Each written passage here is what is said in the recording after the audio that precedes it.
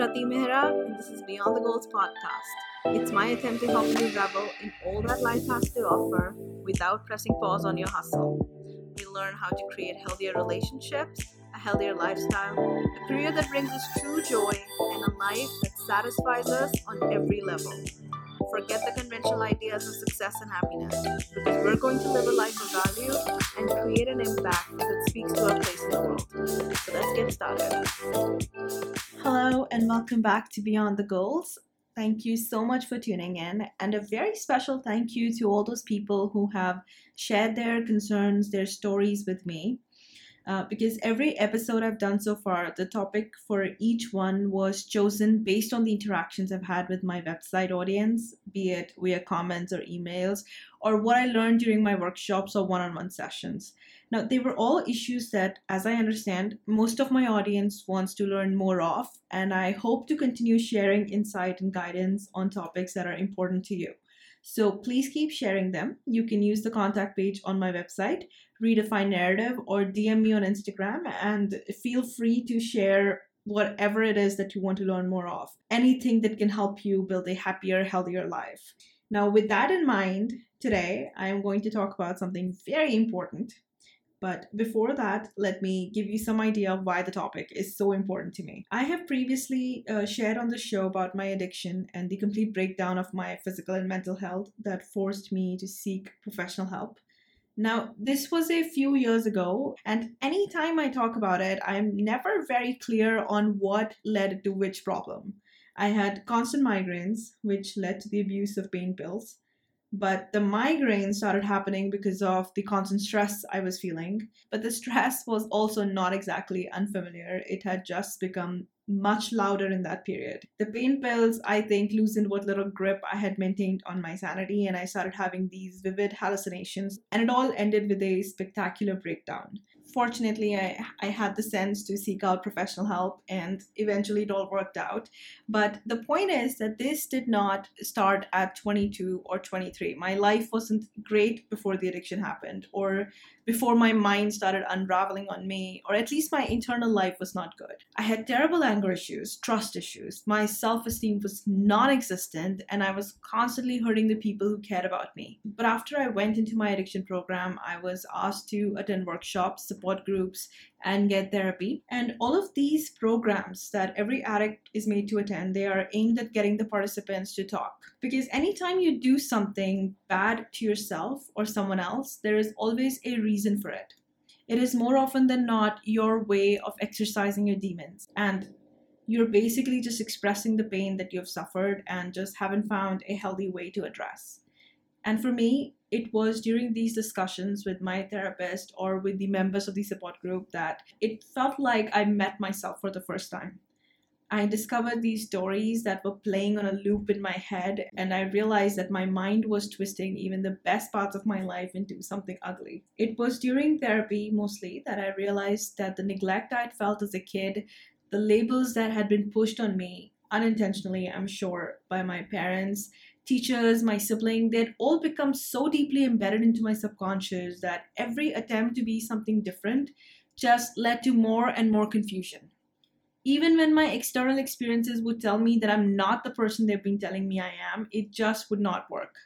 And the frustration would come out in the form of physical and verbal aggression. I would shut down all communication and go into my head for long periods. I would isolate myself and build these scenarios in my head that started affecting my health.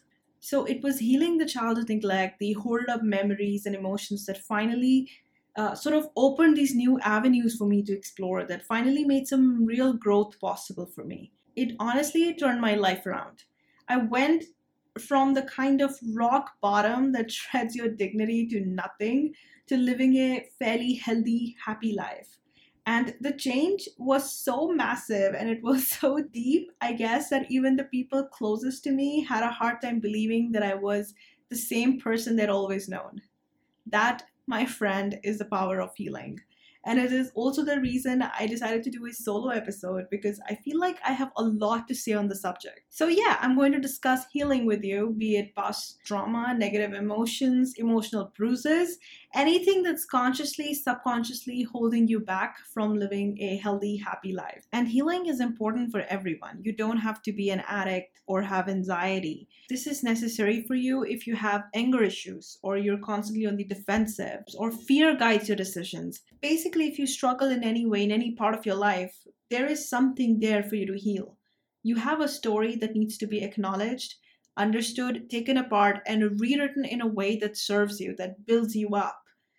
So let's start by understanding what emotional healing really means. Emotional healing is acknowledging events, circumstances, past memories, emotions that may be blocking our growth, acknowledging and processing them in a way that allows you to take away their power. Your past is still your past. You can still recall each negative memory, except if you are able to heal from their impact, these memories and events will cease to be as emotionally charged. Now, I know that this explanation is reductive because healing, be it emotional or psychological, it is a long, difficult process, and the progress we make is not consistent or linear for that matter. Especially for people who have suffered severe emotional traumas or spent years on a self destructive path, the process of healing is going to be a long, painful one. But it has to be done because it is, frankly, the starting point of growth. If you're trying to build a strong, solid structure, you have to start with the foundation. The same thing applies to our character, our personalities, the life we are building. We begin by cleansing old wounds and giving ourselves a fresh start so we can start building a better future, the kind of happy, healthy life that isn't corrupted by our childhood or the abuse of failures we may have suffered. So there has to be healing before there can be growth. Another reason you need to do this for yourself is because where there's unhealed trauma, what our mind does is it erects barriers, big, strong walls to protect us from similar pain in the future, right? Growing up, my emotional outbursts were either ignored or strongly criticized. And now, as an adult, I find it hard to ask for help because some part of me clearly still fears being criticized or mocked for my vulnerability. We all have similar defense mechanisms, things we do to protect ourselves, which is not a bad thing. The only problem is that these walls we build up, they don't have independent intelligence. Anything that even remotely resembles a threat is neutralized or shut down.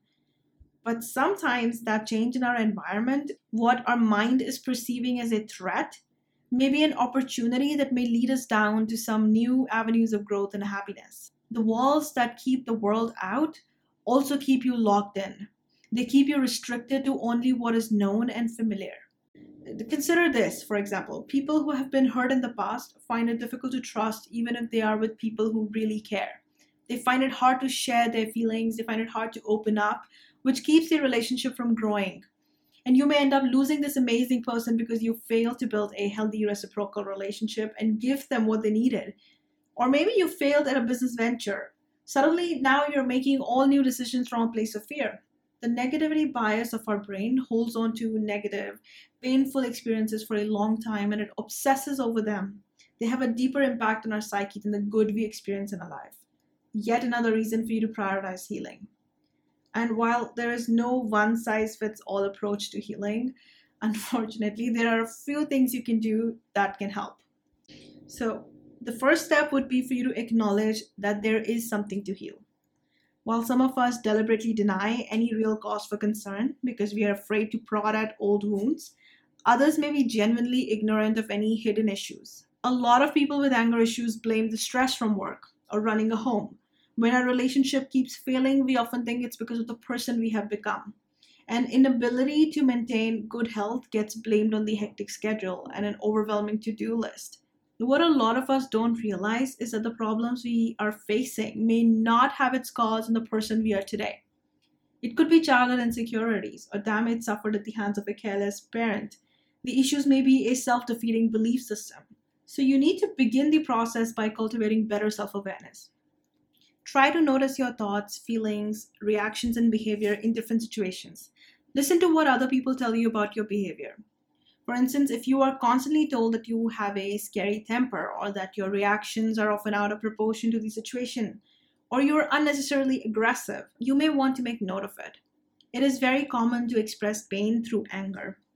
You need to note patterns that may point to anything that needs fixing, the kind of relationships you have. If you keep having one toxic relationship after another, It can be more than bad judgment. Maybe you have trust and intimacy issues, avoidance, difficulty committing to a job, place, or person, addictive or compulsive behavior. You need to make a note of it all. Now, you can use journaling to do this. Make daily records of how you spend your days, events of note, and your own behavior. You can use a notebook or a phone or even a video recorder, whatever works for you. You can talk to other people, ask them what they think about you, what, according to them, you need to change about yourself, what your strengths and weaknesses are. And here's a tactic that really worked for me: letter writing.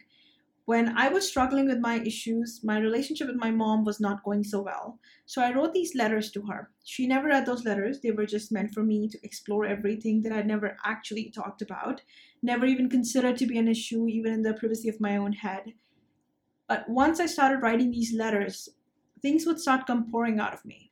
It was definitely an emotionally painful process, but it was also an awakening of sorts, because you start to understand that whatever you're experiencing in life has a reason for it. And once you've pinned down that reason, you can find a way to fix it. So definitely try letter writing. And sometimes we have an old memory, and thinking about it makes you feel awkward or afraid, or maybe just react in a way that you can't quite explain to yourself. If there's a person connected to that memory, you should try writing a letter to that person. You don't have to give that letter to anyone. You can write it and then burn it if you want. It's just that when you start writing these letters, you may already know that you're angry at someone, or maybe you've done something to hurt them. But when you actually put all that in words in black and white, you begin to really understand what the crux of the matter is and why it continues to bother you. The same thing applies to journaling, be it a written record or audio or video journaling. Another tactic that can help is finding a trusted confidant and using their help to explore old memories and inviting a somewhat objective and a fresh opinion on whatever may be stored up in your psyche. So, just to recap here, the very first step is building self awareness, and we can break it down here. Step one is identifying emotional bruises or experiences that continue to obstruct your growth or cause physical, mental, or emotional disturbances in your life. Step two is processing the information and making note of exactly how the identified issues from step one impact you, your body, mind, relationships, and performance. As and when you discover something new to work through, give yourself time and space to process the information. Now, as part of step three, I suggest you identify what has been happening and what should happen. For example, some of us at the beginning of a relationship create this false character for ourselves because of certain ideas carried over from a previous relationship. And to clarify, consider this. Maybe in your last relationship, you gave too much of yourself and always felt like the other person took you for granted. So in your next relationship, you hold yourself back. But if you're the kind of person who likes to spoil and pamper their partner, you're essentially pretending to be someone you're not, or handling the relationship in a way that doesn't allow you to fully express yourself. In this example, once you identify the issue, you make note of how you've previously behaved, and then you come up with a healthy solution, one that considers the kind of relationship you want, the kind of partner you want to be, and maybe also takes into account what your partner expects from you.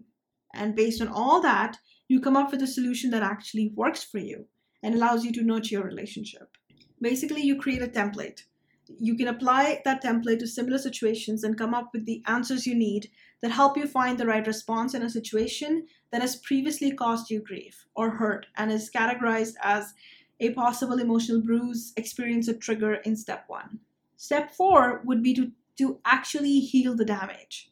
Rationalizing the situation, putting it into perspective is well and good, but you need to heal whatever broke inside you when something didn't go your way, when you faced failure, rejection, or you've had a trauma that has left you with internal scars, shame, or guilt.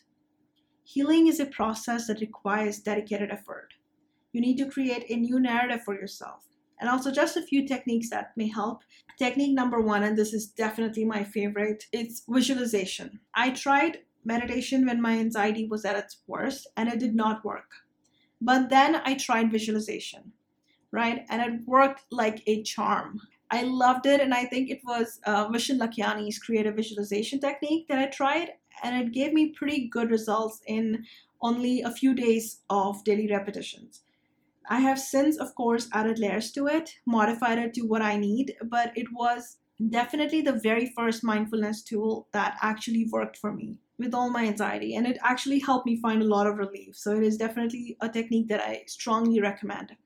Now, what visualization does is it can be used in a lot of ways, but what makes it so key to healing is that it helps associate positive emotions with something that originally caused you pain.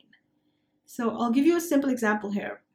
If you perform badly in an interview, there is a very good chance that the next interview is going to make you more nervous than ever. Now, in this scenario, you can recreate the previously embarrassing interview in your head and simply change the ending.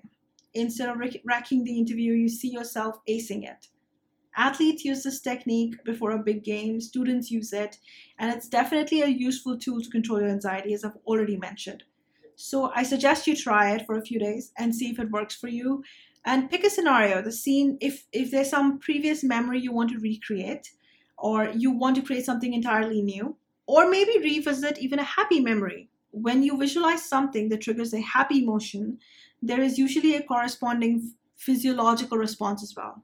It helps create not just a positive emotional shift, but it might also aid in physical healing. Once you've identified what it is that you want to visualize, choose the right environment. Make sure there are no distractions, no cell phones, somewhere you can sit comfortably, close your eyes, do some deep breathing until you feel calm and relaxed. Then create the scene in your head. Engage all your senses into it until you feel completely immersed in the scene playing in your head. If this is too complicated for you, you can use Vishen Lakhiani's creative visualization video on YouTube. It is the one that helped me get started. And once you're comfortable with it, you can modify it in whatever way you like. Another technique that can help is practicing affirmations. Now, if you're unfamiliar with the concept of affirmations, they are sentences you repeat to affirm the information you want your brain to have. It is a dialogue between you and your mind. So basically, you create this series of sentences. You repeat them over and over again, and by doing so, you let your mind know that this is the truth of my life. This should be granted a degree of control. When you chant a particular affirmation over and over again for days and weeks, it gets coded into your subconscious, and your mind will be shaped by whatever it is that you're choosing to focus on. Your mind will gradually accept it as your reality, and then your belief system will realign itself to accommodate the shift in your mindset. And if you have never written affirmations for yourself before, here's a very simple trick to it. Just use simple, short sentences starting with I and make them positive.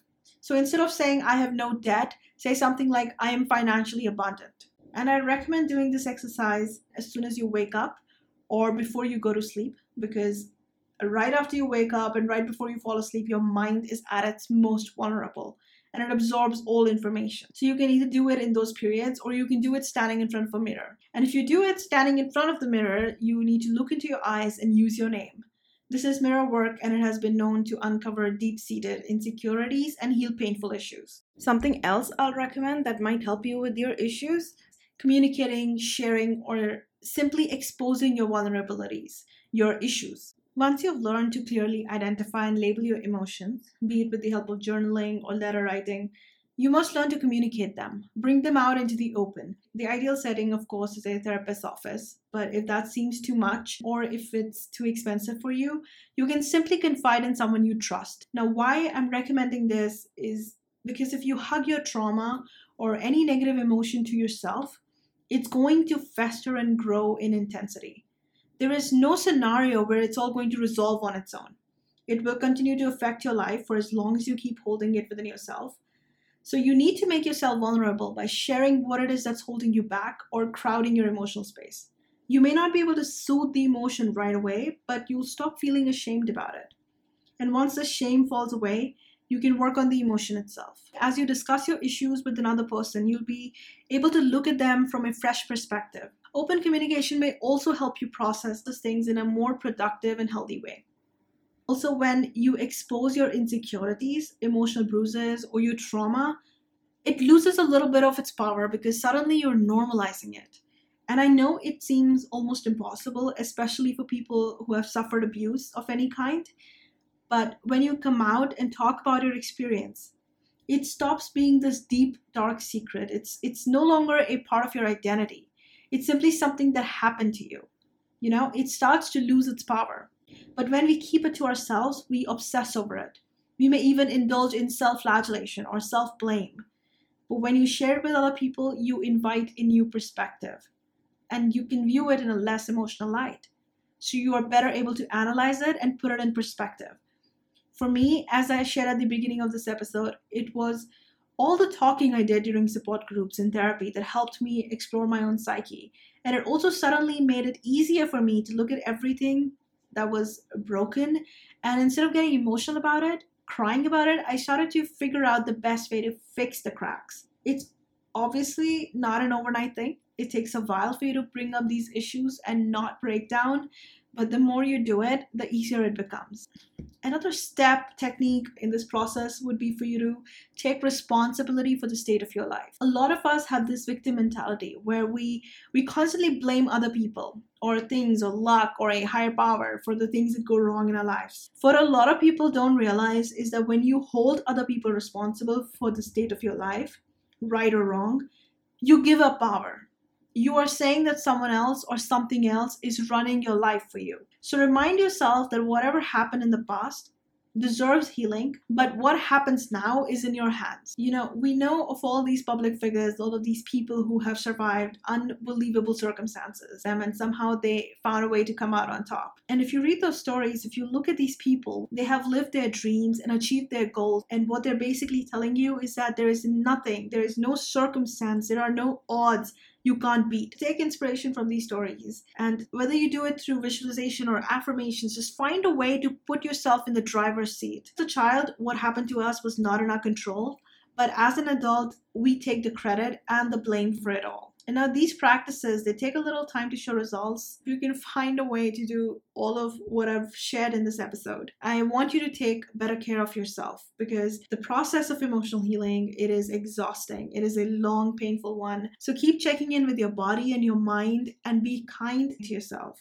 Eat healthy, exercise daily, give yourself regular breaks, and definitely get proper sleep at night. Read good, inspiring books, listen to good music. Do anything that feels good to you, that makes you feel rejuvenated, recharged. And as you go through this process, treat the pain that comes your way in a constructive way, because it is always a negative experience that prompts us to make a shift towards growth-oriented change. So instead of viewing these painful moments of your life emotionally, label them as opportunities. As I said at the very beginning of this episode, that if I had not had that massive breakdown that was so painful and awful for me, I would also never have found these programs. But going to therapy changed my life. Going to all these support groups and talking about everything that had been buried deep inside me really turned things around for me. So I'm grateful for it, the worst period of my life, because it led to something really, really good. So believe that the pain is there to help you grow. You get to learn and then you get to move on.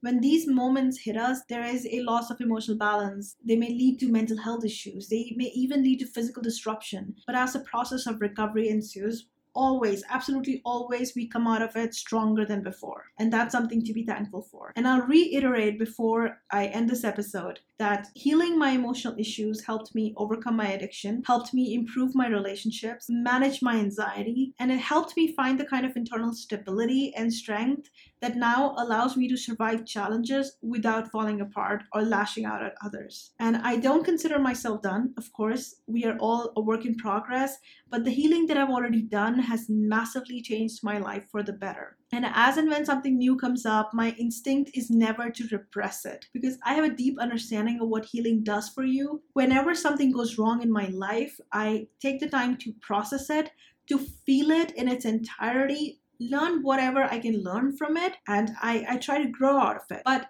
to find the strength to do that, you have to heal whatever has happened to you in your past. Now, I know that there is so much more that can be said on this subject, but for now, if you are suffering, I would really like for you to just try these techniques, try this process. And as I've already said, this is not an easy process. So if you find yourself overwhelmed, it is absolutely 100% okay to ask for help, in which case you can definitely approach a professional. If you can't afford therapy, you can always use forums or local support groups. There are a lot of online workshops that can help. And of course, there's YouTube that's filled with amazing content. Now, I've already recommended Vishen Lakhiani's creative visualization technique. Definitely try that. I'll also recommend 2 books here. Rising Strong by Brene Brown. It's all about embracing vulnerability and rewriting your narratives. And another book I'll recommend is You Can Heal Your Life by Louise Hay. It is a book that's entirely focused on healing and even shares some insight in how trauma may manifest itself in form of physical ailments. Now, if you liked today's episode, if you found the information I shared useful, I'll appreciate it if you please rate and review the show on iTunes or share it on Instagram. It will help others find the information should they need it.